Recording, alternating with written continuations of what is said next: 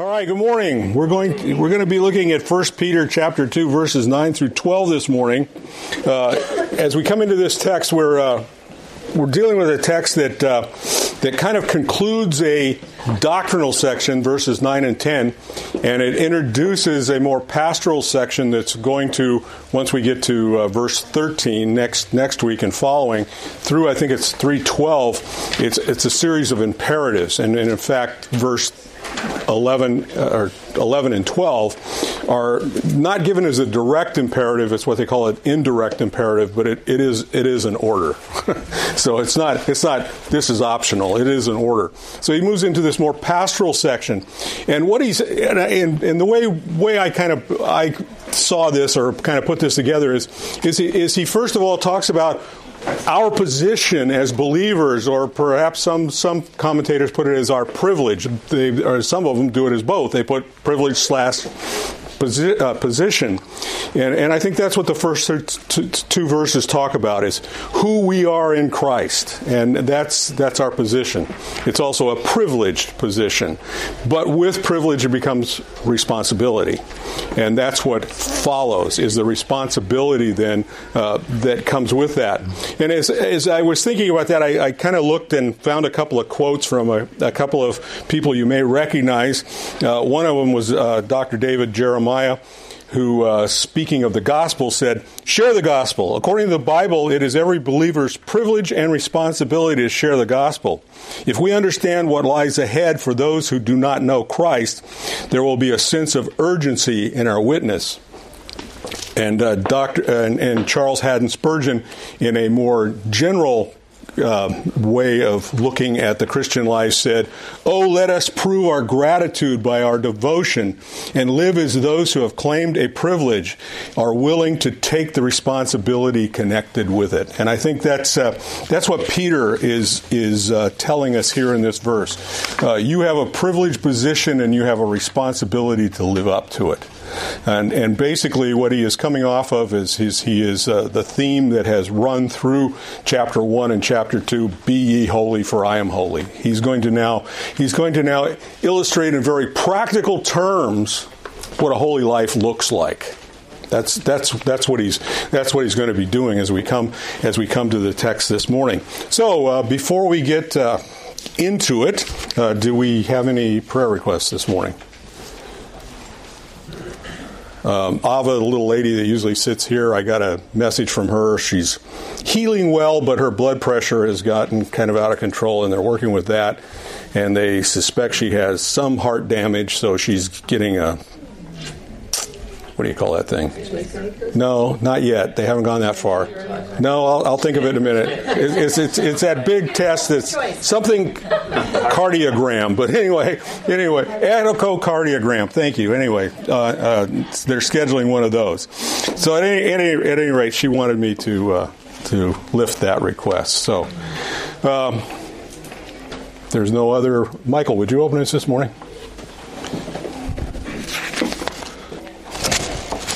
Father, we just thank you that you've shown us Thursday out that you have watched us, that we could come before you, that we could study your word, that you've given us a spirit to teach us to follow in your ways, that we may learn from the word and apply it to our lives.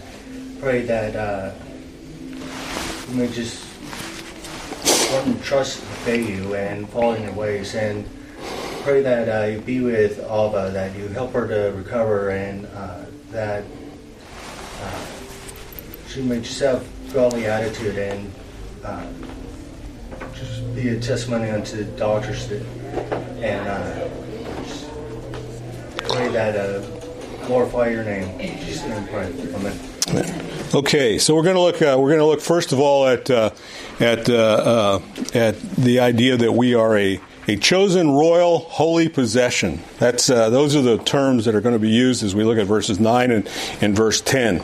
And he begins by saying, Peter says to us, he says, "But you are a chosen family, a royal priesthood, a holy nation, a people for God's own possession, so that you may proclaim the excellencies of him who has called you out of darkness into his marvelous light. For once you were not a people, but now you are the people of God. You had not received mercy, but now you have received mercy. And that we'll stop there and look at this. He begins by saying, but you are. He's contrasting verse 8, where he talked about those people, those unbelievers who live their life stumbling over the chief cornerstone and crashing headlong into the bedrock, literally, is what he is saying when he speaks of stones and rock in that text. He says, who basically are destined to a godless eternity. He says, in contrast to them, but you who have put your faith in Jesus Christ. That's ultimately what he's saying here. He says, those of you who have put your faith in Jesus Christ, you are, as a result of that, you are, in contrast to the non-believer, you are, he says, first of all, a chosen family. That's the first thing he says. Now, various texts put a different word after chosen, but they all have the same idea. They denote a relationship. Peter is coming off of an Old Testament passage in Deuteronomy 7, 6, and 9, where God speaks to Israel as his chosen family, his chosen people, and that's where he's coming off of when he brings us this. The LSV obviously says family. I never get all the initials right. I just Latter-day Saints. Yeah. Thank you. No, the NASB and the EVS both say race, and KJV says generation. The NIV says people. Family and race are probably the two best because they exemplify the relationship that is being talked of here. There's a familiarity with one another. We are family. That's the idea here. We came from the same stock, as it were. That's the idea. I think in today's modern terms, if we sent the little test deal in, our DNA would come back the same. That's the idea that he's expressing in this idea. Sometimes this word is also, just to kind of help kind of see that, this word is sometimes translated as kind or nation or country or kindred, stock, offspring, and tribe. The same Greek word is used in all of those ways. And in every one of them it denotes some kind of a family relationship. That's the idea. Now, the first thing he wants you to know is we're all related. And we're related by the fact that we have been chosen. That's where the relationship is. It's not a physical relationship, it's a spiritual relationship. He says you were chosen. It's the same word that he used in 1:1. It's the same word that he used in 2:4 and in 2:6. And it's the word that translates elect. It's the same word.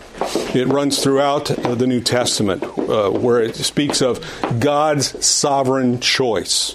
God who in eternity past chose you specifically. He didn't do it based on any merit. He did it according to his good pleasure. That's the sum total of it. He says, you're elect. That's the idea. You're an elect family. We are made up. We are all interrelated together because God chose us. That's why. The relationship that we have as believers is based on the fact that a sovereign God said, I pick each one of you and I put you together in my church. That's ultimately what this is saying. Election is a decision of a sovereign God, and it's not based on any merit whatsoever. It's solely his choice. Ephesians 2, 8 and 9. It's a doctrine that exalts God because it's totally dependent upon divine grace and nothing else. It's all to his glory. It's all for his purpose.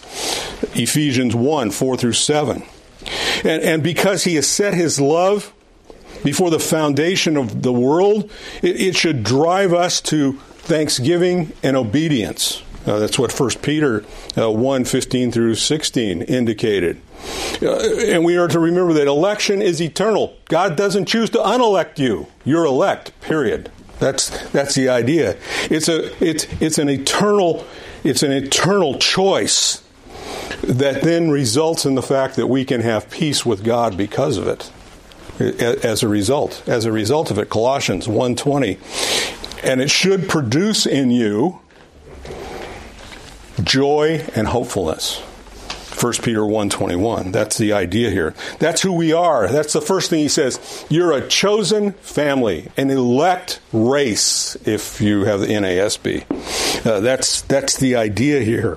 He says, secondly, not only are you a chosen family, but you're also a royal priesthood. Here he's coming off of Exodus 19, verse 6. He's also going to use verse 5 in a later one, but here he's coming off of verse 6, where Moses wrote, "And you shall," or God speaking says through Moses, "and you shall be to me a kingdom of priests and a holy nation. These are the words that you shall speak to the sons of Israel." So, telling Moses to speak those words. Ultimately, that's the text he's coming off of in this particular section. And he's saying, "You shall be unto me a kingdom of priests and a holy nation." That's the idea here. In 2:5, he said of us, "And also as living stones you're being built up into a spiritual house for a holy priesthood to offer up spiritual sacrifices acceptable to God through Jesus Christ."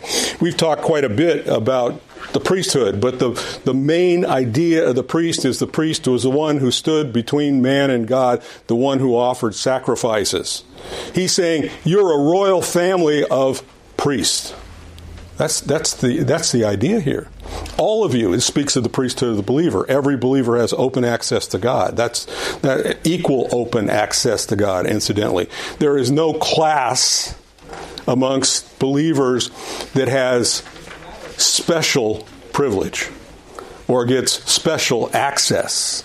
And there is no putting clergy in the mix doesn't mean you get special access beyond someone else, nor that you have special permission to do things as in the Roman Catholic Church. You don't need that mediator between you and God. Now we are all to work together as a family. Don't miss the interdependence, and we all should go before God on each other's behalf. But the fact of the matter is, we all can go before God. That's the point. We are a royal priesthood. Incidentally, and you'll notice he says a royal priesthood. That's the idea here. And in 2:5 he said that we were a holy priesthood. The holy priesthood says we were set apart for it. A royal priesthood says our place of residence, literally, because in Luke 7:25, this word royal is, and generally it is used this way, to mean a royal residence, a place where we would live together, if you will. And the idea here is that's who we are. That's how we hold ourselves. We are a royal priesthood. Zechariah,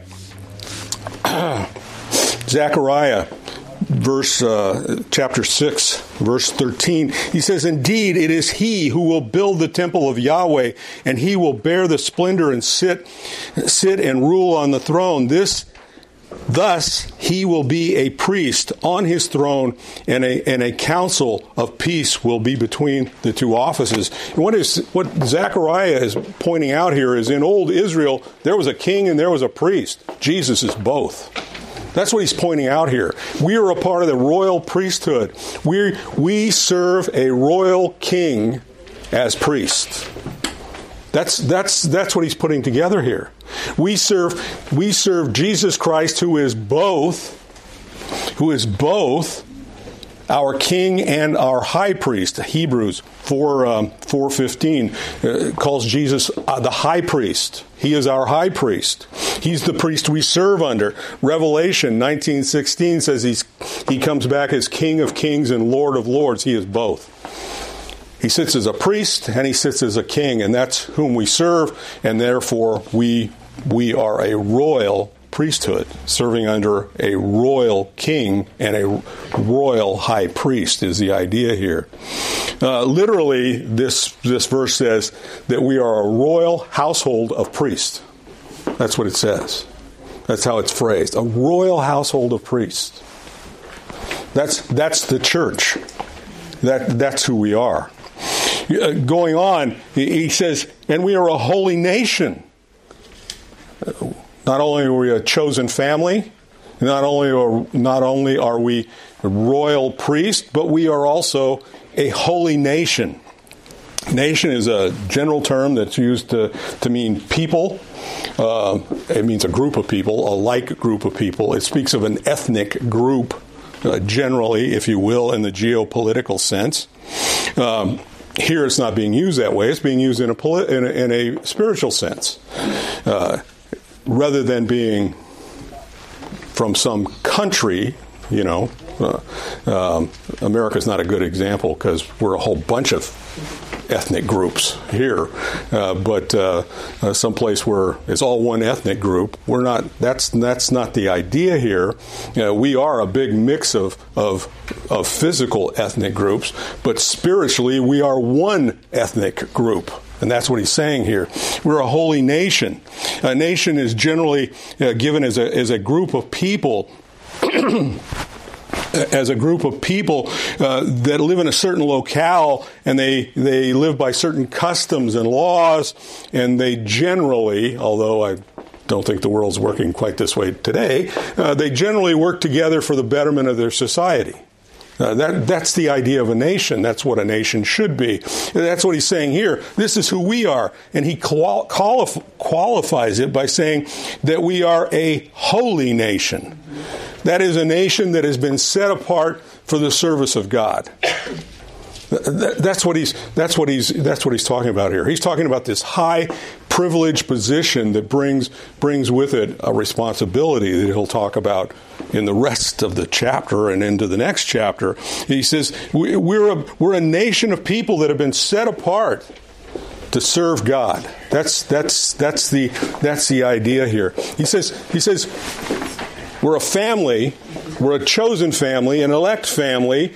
We're an elect family that is a royal priesthood. That is, we are a household of priests under the high priest Jesus Christ. We are a holy nation.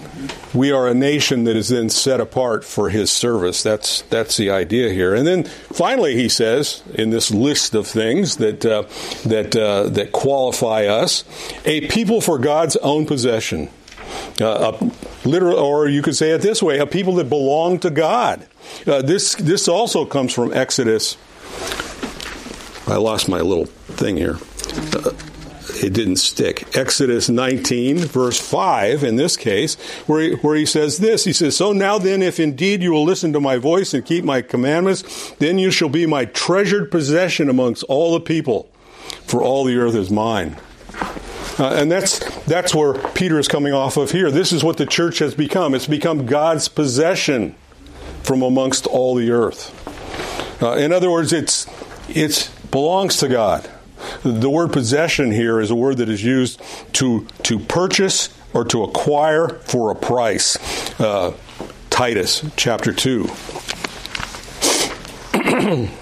verses 13 and 14. Looking for the blessed hope and the appearing of the glory of our great God and Savior Jesus Christ, who gave himself for us that he might redeem us from all lawlessness and purify for himself a people of his own possession, zealous for good works. That's what this is pointing to. We were bought with a price. We became God's by the fact that he redeemed us through the blood of Jesus Christ. This is where he's moving through this. All believers who belong to God, the one who redeemed us. That's what he's wanting us to see here.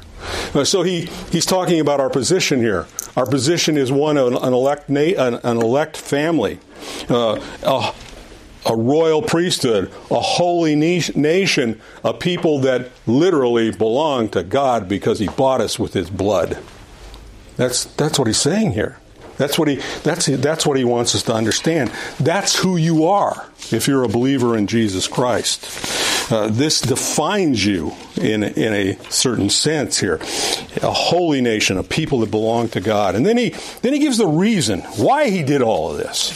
But what he wants from us, I suppose you could say, and he says this, so that you might proclaim the excellency of him who has called you out of darkness and into his marvelous light.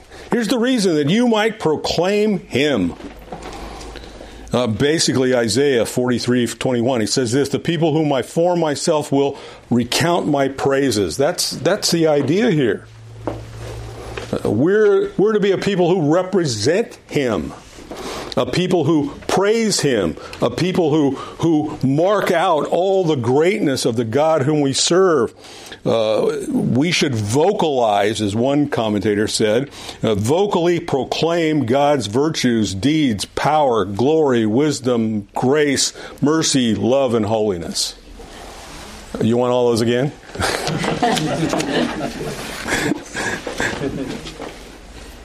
God's virtues, his deeds, power, glory, wisdom, grace, mercy, love, and holiness. Those are the excellencies that he's called us to proclaim.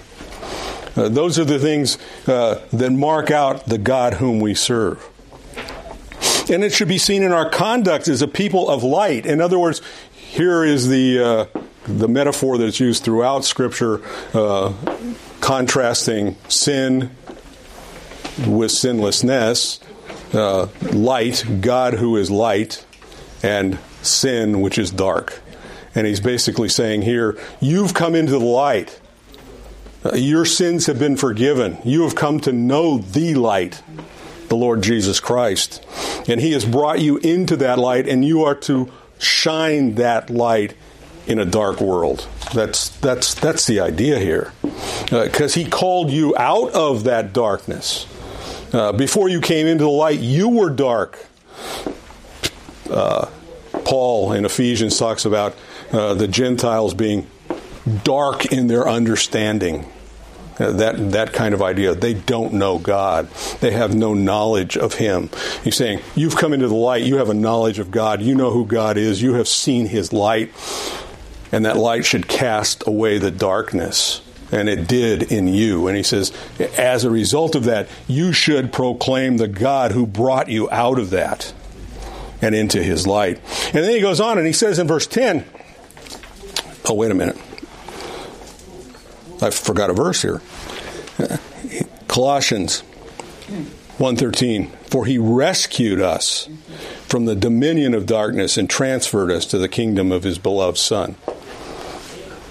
That's the idea. That's what he's telling us here. This is what God has done. This is what he has done. This is how we became a chosen family, a royal priesthood, a holy nation, a people of his own possession, because he took us out of the dominion of darkness and brought us into the light of the kingdom of his Son. Verse 10, he goes on and he says, for once you were not a people, but now you are the people of God. You have not received mercy, but now you have received mercy. This is an interesting idea here, as he talks about the fact that, of course, this is true in the Old Testament of how he speaks about Israel, that Israel wasn't a people. He called a man, Abraham, and from Abraham he made a nation. They were not a nation beforehand, and he didn't pick them because they were the biggest or the best or the greatest. He picked them out of his choice, just like he did you and me. That's the idea here. But in this particular text, what Peter is calling to mind is Hosea chapter 1 through Hosea, really through Hosea, all the way through Hosea. But in Hosea, if you remember the story, Hosea is commanded by God to take as a wife a woman of, shall we say, ill repute, and he is to bear children with her. And Unfortunately for those children, they're given awful names. But at any rate, the first one is named Jezreel because of the bloodshed that will be shed in Israel. It's a condemnation to Israel. The second one is a daughter, and her name literally translates, "And I am not your God." That's literally what her name translates. And then he has a son, and the son's name is, "And you're not my people." This was all prophetic, describing how God is going to treat the northern kingdom because of their rebellion, because of their sin, because of their treason, if you were. And basically, the idea here is the daughter's name has the idea of no mercy or no love. It's, "I will no longer show love or mercy on the house of Israel," is what he tells him in Hosea.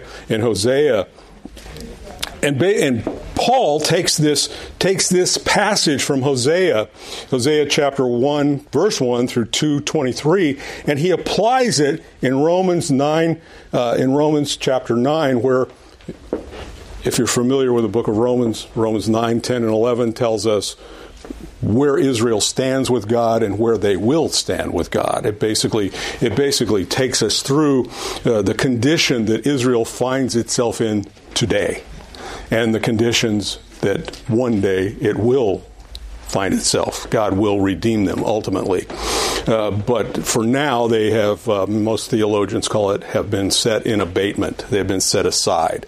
They have been, God hasn't disowned them, but he's not working through them, as it were, at this particular point. The tribulation period will correct that. Basically, when we get to the Great Tribulation, it has, well, there's probably more than this, but it has two grateful purposes in it. One is the outpouring of God's wrath against Christ-rejecting world. That's the one. The second one, equally important and equally before the mind of God, is the redemption of Israel. Those are the two things that the tribulation is about. This is why, if you ask those who think you're going to go through the tribulation, what part does the church have in that? It doesn't fit any of those categories. It just doesn't. Anyway, I just got a sidetrack. Anyhow, here in Romans, Paul applies this text. He applies this text to Israel, and he applies it to the church as well. A certain aspect of it. In verse 25 and in verse 26, he says, as he says also in Hosea, "I will call those who were not my people, and her who was not beloved, beloved." That's the prophecy. "And it shall be in the place where it is said to them, 'You are not my people,' there they shall be called sons of the living God." And in verse 30, he kind of tells us how this is then applied when he says, "What shall we say then? That the Gentiles who did not pursue righteousness laid hold of righteousness, even the righteousness which is by faith." And then speaking of Israel, he says, "But Israel pursued a law of righteousness and did not attain that law." That's what he's saying here. He's applying this text. He's saying, he's taking this text, Paul is taking this text, and he's saying this prophecy of Hosea is exactly what Peter is talking about here. That there is a people, the church, who were not a people, who God will call as a people. And they became a people because they laid hold of righteousness by faith. And by faith alone. That's the picture that Peter is painting here in this verse. That's what he's saying. For once you're not a people, but now you are a people. You receive no mercy, but you have received mercy. That's the idea. Once there was no mercy for you, but now there is. And basically, what he is saying here, and incidentally, when he says all of this, he's not indicating that the church Peter was writing to was all Jewish. He's using Gentile in the meaning of non-believers. That's how he's using it. He's not using it to distinguish between sons of Abraham and the rest of the world. He's using it to distinguish between children of God and the rest of the world. That's the context that he's saying here. So he begins in these first 4 verses telling us what our position is. He tells us who we are as a church, as people, as individuals of that church, a chosen family, a royal priesthood, a holy nation, a people of God's own possession. And he says that he has called us together that we can proclaim His mercy, His greatness, His mercy, if you will, but all of His excellencies. Got on the next verse. Anyway, and he says, and you once weren't a people at all, but now you are. And it's all by His grace because He had mercy on us. God so loved, He had mercy and provided grace as the means by which we might be saved. And that's the picture that he paints in these first verses. And then he says, and then he moves on and he says, now I have an appeal that you live the life you've been called to. Ultimately, is what he's going to say next. He says, Beloved, I urge you as sojourners and exiles to abstain from fleshly lust which wage war against your soul, by keeping your conduct excellent among the Gentiles, so that in the things which they slander you as evildoers, they may be, because of your good works, as they observe them, glorify God in the day of visitation. And there's a whole bunch of stuff here. He says, first of all, beloved. Those who are the object, those people he just delineated as to who you are, those people are the objects of God's love, us, the church, beloved. That's what this term comes to. He says, Beloved, I have an appeal to make to you. He says, I urge you. The KJV says, beseech. It's the same word that's used in Romans 1:12, where it's to encourage or to exhort or to entreat. It's used by Peter also in chapter 5, verse 1, where he says, Therefore I exhort. That's the same word as urge or beseech. He says, I urge you, the elders among you, as your fellow elder, that you witness the sufferings of Jesus Christ and partakers also of the glory that is to be revealed. It's used again in chapter 5, verse 12, where he says, Through Silvanus, our faithful brother, as I regarded him, I have written to you briefly, exhorting and bearing witness that this is the true grace of God. Stand firm in it. Here again, it's that same word. It's a word of urgency. It's a word of appeal. It's a word that calls us to something. It's an urging. It's an urging to pursue a certain course of conduct. Incidentally, it's given in a kind of strange form, because while it isn't a strict do this, it is an imperative. It's an indirect imperative. It's saying you're called to this. This is really not an option for the believer's life.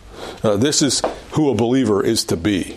He says, I urge you, therefore, brothers. And then he goes on and he says, coming off of chapter 1, where he started out by calling them exiles and sojourners, or aliens and strangers, depending on which text you have. The words all mean the same thing. Exile is someone who lives in a country that's not his own. That's basically what it means. I've been exiled to some place. It spoke of Israel when the Assyrians came through. They were exiled. They were taken out of the land in which they lived. And primarily, it referred to Judah when Babylon came and exiled them into the Babylonian Empire. Eventually the Persian Empire and all over it. As a result, it speaks of someone who lives in a country that's not his own. And then he says, and sojourners, which basically is synonymous with the word alien. Some texts translate it aliens and strangers, and basically they're saying aliens and aliens. But anyway, the idea here is a sojourner is someone who is just passing through. That's the idea. This is not a permanent home. It's just a place I'm hanging my hat for a while, is the idea here. And he's reiterating to us, to the beloved, to believers, this is not home. This is not our residency. We're just temporarily setting up camp, if you would. This is not in military terms, this is our bivouac for the night. This is where we are for right now. Hebrews 13:14 says, "For here we do not have a lasting city, but we are searching the city which is to come." That's the idea here. This is not home. We need to keep that in mind. That's what he's wanting them to say. He's saying to them, "Look, beloved, remember who you are. Remember that you are a priest in a royal household. This is not your home. This is just a place you're passing through. That you're setting up temporary residence here is the idea. Keep those kind of connections somewhat loose, if you will." And then he goes on and he says, he's saying, this is not your home. And he's going to tell them then to behave yourself since you're living in somebody else's house. It's really kind of the idea here. It's like you tell your kids, you guys probably never had to hear this, but you're going over to somebody's house, behave yourself. That's what Peter is going to tell us here. He says, so he goes on and he says, abstain from sinful passions. That's what he tells them. He says, abstain from fleshly lust. That's the LSV's version of these words. He says, you're to abstain from them. Abstain means not to take part in, to stay away from. It's a continuous action, incidentally. It means they'll all the time, always be doing this. Don't stop doing this. Don't stop not doing this, I guess would be correct, is the idea here. But stay away from this. And what are we to stay away from? Fleshly lust. That's what he says. You're to abstain from it. It means that we're to have and incidentally, it means we have the ability to do that. God wouldn't tell you to do something He didn't give you the ability to do. He's saying to you, you have the ability to do this. He's going to go on and talk about the war that goes on here, but he's saying you have the ability. He wouldn't tell you to abstain if you couldn't. You have the ability to abstain. You have the ability to continually not be involved in these things. Is what he's saying here. 1 Corinthians 10:13. There's no temptation taken you, but it's common to man, and with the temptation comes the way of escape. That's the same idea that is going on here. He says you can stay away from it. You have the new life which God has given you, the new man that God has given you, and He's given you the indwelling Holy Spirit, and between them you can abstain. That's the idea that he's wanting you to understand. Lust is a word that means a strong desire of any kind. Incidentally, it's a neutral word. The word lust in the Greek is a neutral word. It doesn't mean good or bad. I mean, generally in English today, we hear that word. It's always associated with some type of sensuality, sexual immorality, that kind of idea. But that really isn't what the word means.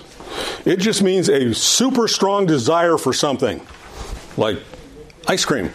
That kind of idea. In fact, it's used in Luke 22:15, where it's translated desire. Usually, when it doesn't mean something bad, it's translated desire. But anyway, and this, although sometimes it's also translated desire when it means something bad, so don't use that as a rule. What it means, whether it means something good or bad, is determined by the words that are connected to it. This one, fleshly, is the word that tells us it's bad. But for example, in Luke chapter 22, verse 15, it says of Jesus that He desired, same word, to have the communion or to have the Passover meal with the apostles. It's the same word. There it's used in a good sense. Here it is not. Here He lets us know that it's sinfulness that He's talking about here. He's saying we're to, and he goes on to say it's a broad spectrum of sinful activities. It's not just one thing. It's a broad spectrum of them. He doesn't delineate, but Paul does. Somewhere in here. In Colossians chapter 5, verse 19, he says, now the deeds of the flesh, and that's what he's talking about here, fleshly lust. So it's the same context. He says, now the deeds of the flesh are evident, which are sexual immorality, impurity, sensuality, idolatry, sorcery, enmities, strife, jealousy, outbursts of anger, selfish ambition, dissension, fractions, envying, drunkenness, carousing, and things like these, of which I forewarn you, just as I have forewarned you that those who practice such things will not inherit the kingdom of God. That's what he's talking about here. These are the things he's talking about. It's a whole litany of sinful activities. And he's basically saying, don't do it. You have the power to abstain from these things. And that's what you're to do. That's what he's calling them to do. You want to live like the chosen people that you are, then don't be involved in these things. The people of God's own possession stay away from these things. Royal priests are not involved in these things. The holy nation isn't marked by these activities. That's what Peter is saying to them here. Incidentally, he says they wage war against your soul. This term in Greek refers to a intense, long-term military battle. That's what it pictures. It's talking about an intense, long-term, continual military battle.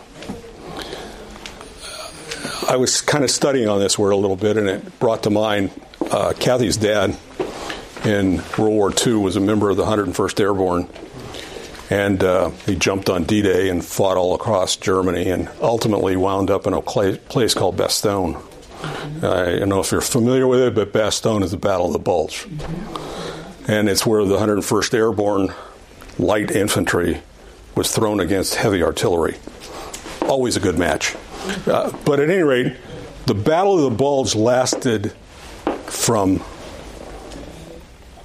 I forgot now, December 14th, I think it was, till January 25th.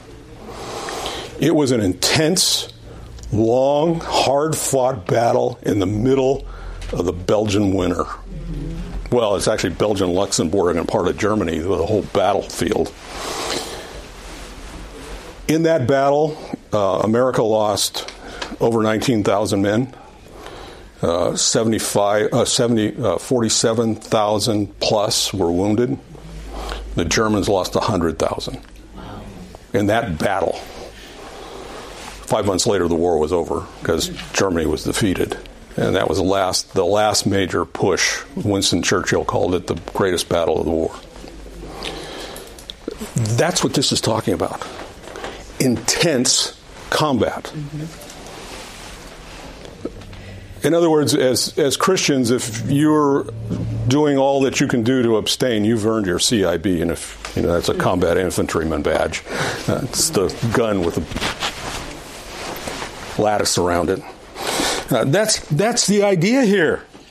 That's the battle we're in. Peter doesn't soft soak this. He's saying this is hard. It's really hard. But it basically says, pick up your armor and fight, is what it's saying here. You're in a war. You're in a war. And he says, these sinful things get to the inner man and they damage him. John MacArthur had an interesting way of putting it. I really got a kick out of this one. He said that of these sinful things, he says, they're an army of lustful terrorists on an internal search and destroy mission. That's the picture that's being painted here. It's an internal war. And he says we are to abstain from it by walking in the Spirit, Galatians 5:16, exercising godly discipline, 1 Corinthians 9:27. That's how we are to manage our lives. We are to get up every morning and put on that armor of God that we can defend ourselves against this. We are to make sure that we are connected with the Spirit of God, and we are not quenching His working in our lives, that we are walking with Him, that we are maintaining the disciplines God has called us to, like a good soldier, in effect, is what he's saying here. James, excuse me. James chapter 1. He talks about this here. He says, let no one say when he is tempted, I am being tempted by God, because God cannot be tempted by evil, and He Himself does not tempt anyone. But each one is tempted when he is carried away and enticed by his own lust, the same word. And he says, and when that lust is conceived, it gives birth to sin, and when the sin is fully matured, it brings forth death. But he says in verse 12, before coming into that, he says, blessed is the man who perseveres under trial, for once he has been approved, he will receive the crown of life, which the Lord has promised to those who love Him. It's an internal war. It's an internal war that we are called and equipped to win. That's the idea. And then he goes on from there, and he says this. He goes to verse 12, and he talks about our godly conduct among unbelievers, and he says, by keeping your conduct excellent, by abstaining from all this fleshly lust that does war with your soul, by being that good soldier, if you will. He says, by keeping your conduct excellent among the Gentiles, so that in the things which they slander you as an evildoer, they may, because of your good works, as they observe them, glorify God in the day of visitation. And what he's saying, first of all, he says excellent. This is a word that means a beautiful outward form, lovely, fine, winsome, gracious, fair to look at. And it also has the word, and this is the one I really like, it can be translated noble. As a royal family and as royal priest, we should conduct our lives with nobility. That's what he's saying here. There's to be a nobility here, keeping your conduct excellent, a noble conduct. Once again, here Gentiles means the unbelieving world. That's what he's talking about here. He says, before the Gentiles, the non-Christian world, you should have a noble conduct, so that, and notice here, he makes no bones about it, they will. That's really the idea here. When they slander you, so that when they slander you, I mean, all you have to do is look at what's gone on in our world today, and you've seen Christianity as being defamed all over the place. Sometimes some people who claim it are doing the defaming, but nevertheless, we've certainly had a governor who has tried to do all kinds of things to stop the progress of the church. He's lost in court every time. It kind of talks to this verse. But nevertheless, he says, so that when they slander you as evildoers, and in this century that Peter is writing in the first century, it was no different. Basically, the Christian church eventually, once Nero became emperor and he burned Rome, and the fire stopped at where the slums, literally, where the Christians lived, and his hope was to blame the Jews, but he burned them out too. He blamed the Christians. And, of course, people didn't believe it, but they bought it, as kind of the idea. And as a result of that, Christians were branded as rebels against the Roman government. All of the persecution that began from there on after the time of Nero. They were branded as rebels. Some of them looked at Christian practices and they listened to the words of the communion table and they said, well, they're cannibals. They eat flesh and drink blood. They didn't understand, but that's what they accused Christians of. They accused them of cannibalism.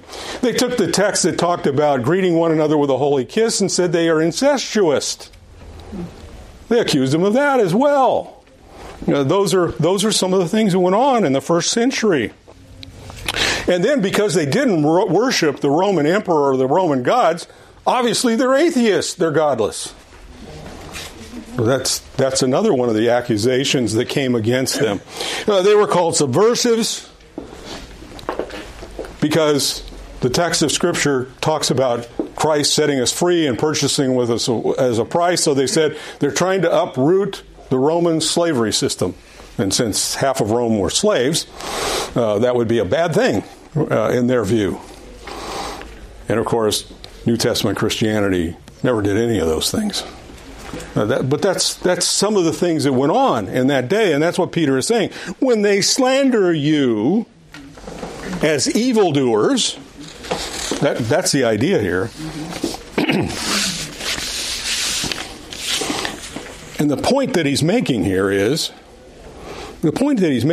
evildoers is when they do all these things, and he goes on and he says that they may, because of your good works, as they observe them, the point is here, the unbelieving world watches you. They watch you. Do you walk what you claim? They're always really quick to impose certain rules and regulations on you. I had a neighbor.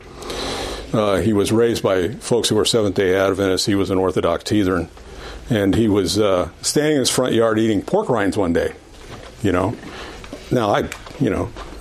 I'm come from Texas stock. We love pork rinds, So I reached over and took one of them and ate it. And he goes, "You can't eat that. You're a Christian." And I go, "Yeah, I'm not a Jew, an Orthodox Jew." He didn't understand the false teaching that he had learned as a child from the Seventh-day Adventists that he rejected.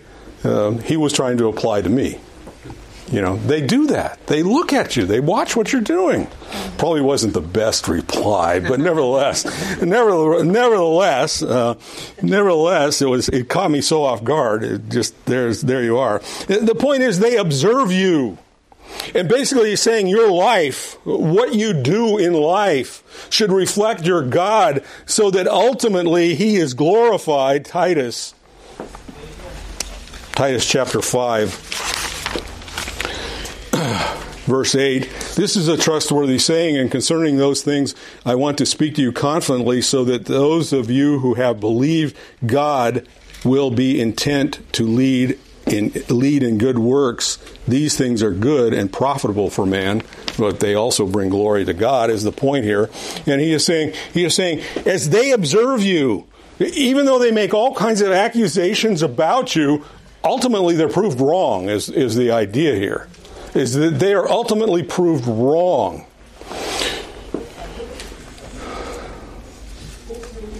And then he says this text, these last words, he says, glorifying God in the day of visitation. And of this text, this is the one that gets the most ink because nobody agrees on what that means. Well, I know not nobody agrees, but there's three different views on what that means. And first of all, let me say this. In the English, it says the day of visitation. In Greek, it doesn't. There's no the. There's no definite article. In Greek, the definite article means a specific event, a specific thing. Like Jesus says, I am the way, the life, the truth. It means I am the one and only in all of those contexts. Which, if the definite article was here, it would mean a very, very specific day. The one and only specific day. It's not there. This just means a day. A day of visitation. But that doesn't read well in English, so we cause confusion there. So understand that, first of all. So the first thing that you look at this, and probably I suspect many of you, the first thing that came to your mind was, it means a day of judgment. It probably doesn't. If you stop and you think about it for a minute, on the day of the great white throne judgment, do you think believers are going to glorify God for the good works they saw in believers when they're departing for hell? Probably not. It probably just doesn't fit. It's probably not a good idea for this.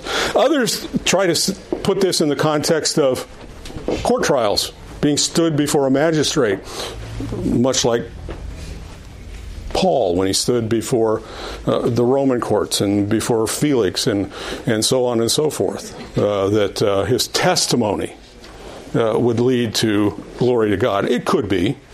That's within the realm of possibility. But the majority opinion is that this refers to a day of grace when one who is a non-believer watching believers and seeing what they do and how they live and how their life reacts to the world around them, it leads them to looking into and eventually accepting Christ as Savior, and it's the idea of expressing thankfulness, and it comes into play with Matthew 5:16. It says, "Let your light shine before men in such a way that they may see your good works and glorify your Father who is in heaven." And that's probably the correct way to see this verse as we go through this, because he's talking about a chosen family, a royal priesthood, a holy nation, who proclaims the excellency of him who called them, who were once not a people but now are people who have ordered their lives, and they stand ready for battle in the war of the soul. And as a result of that reflection, no matter what the world has to say about Christians, it still serves as a testimony to draw people to Christ. And ultimately, God is glorified. I think that's where this text goes. There is a position which we all hold as believers. And holding that position, we have a responsibility then under that position.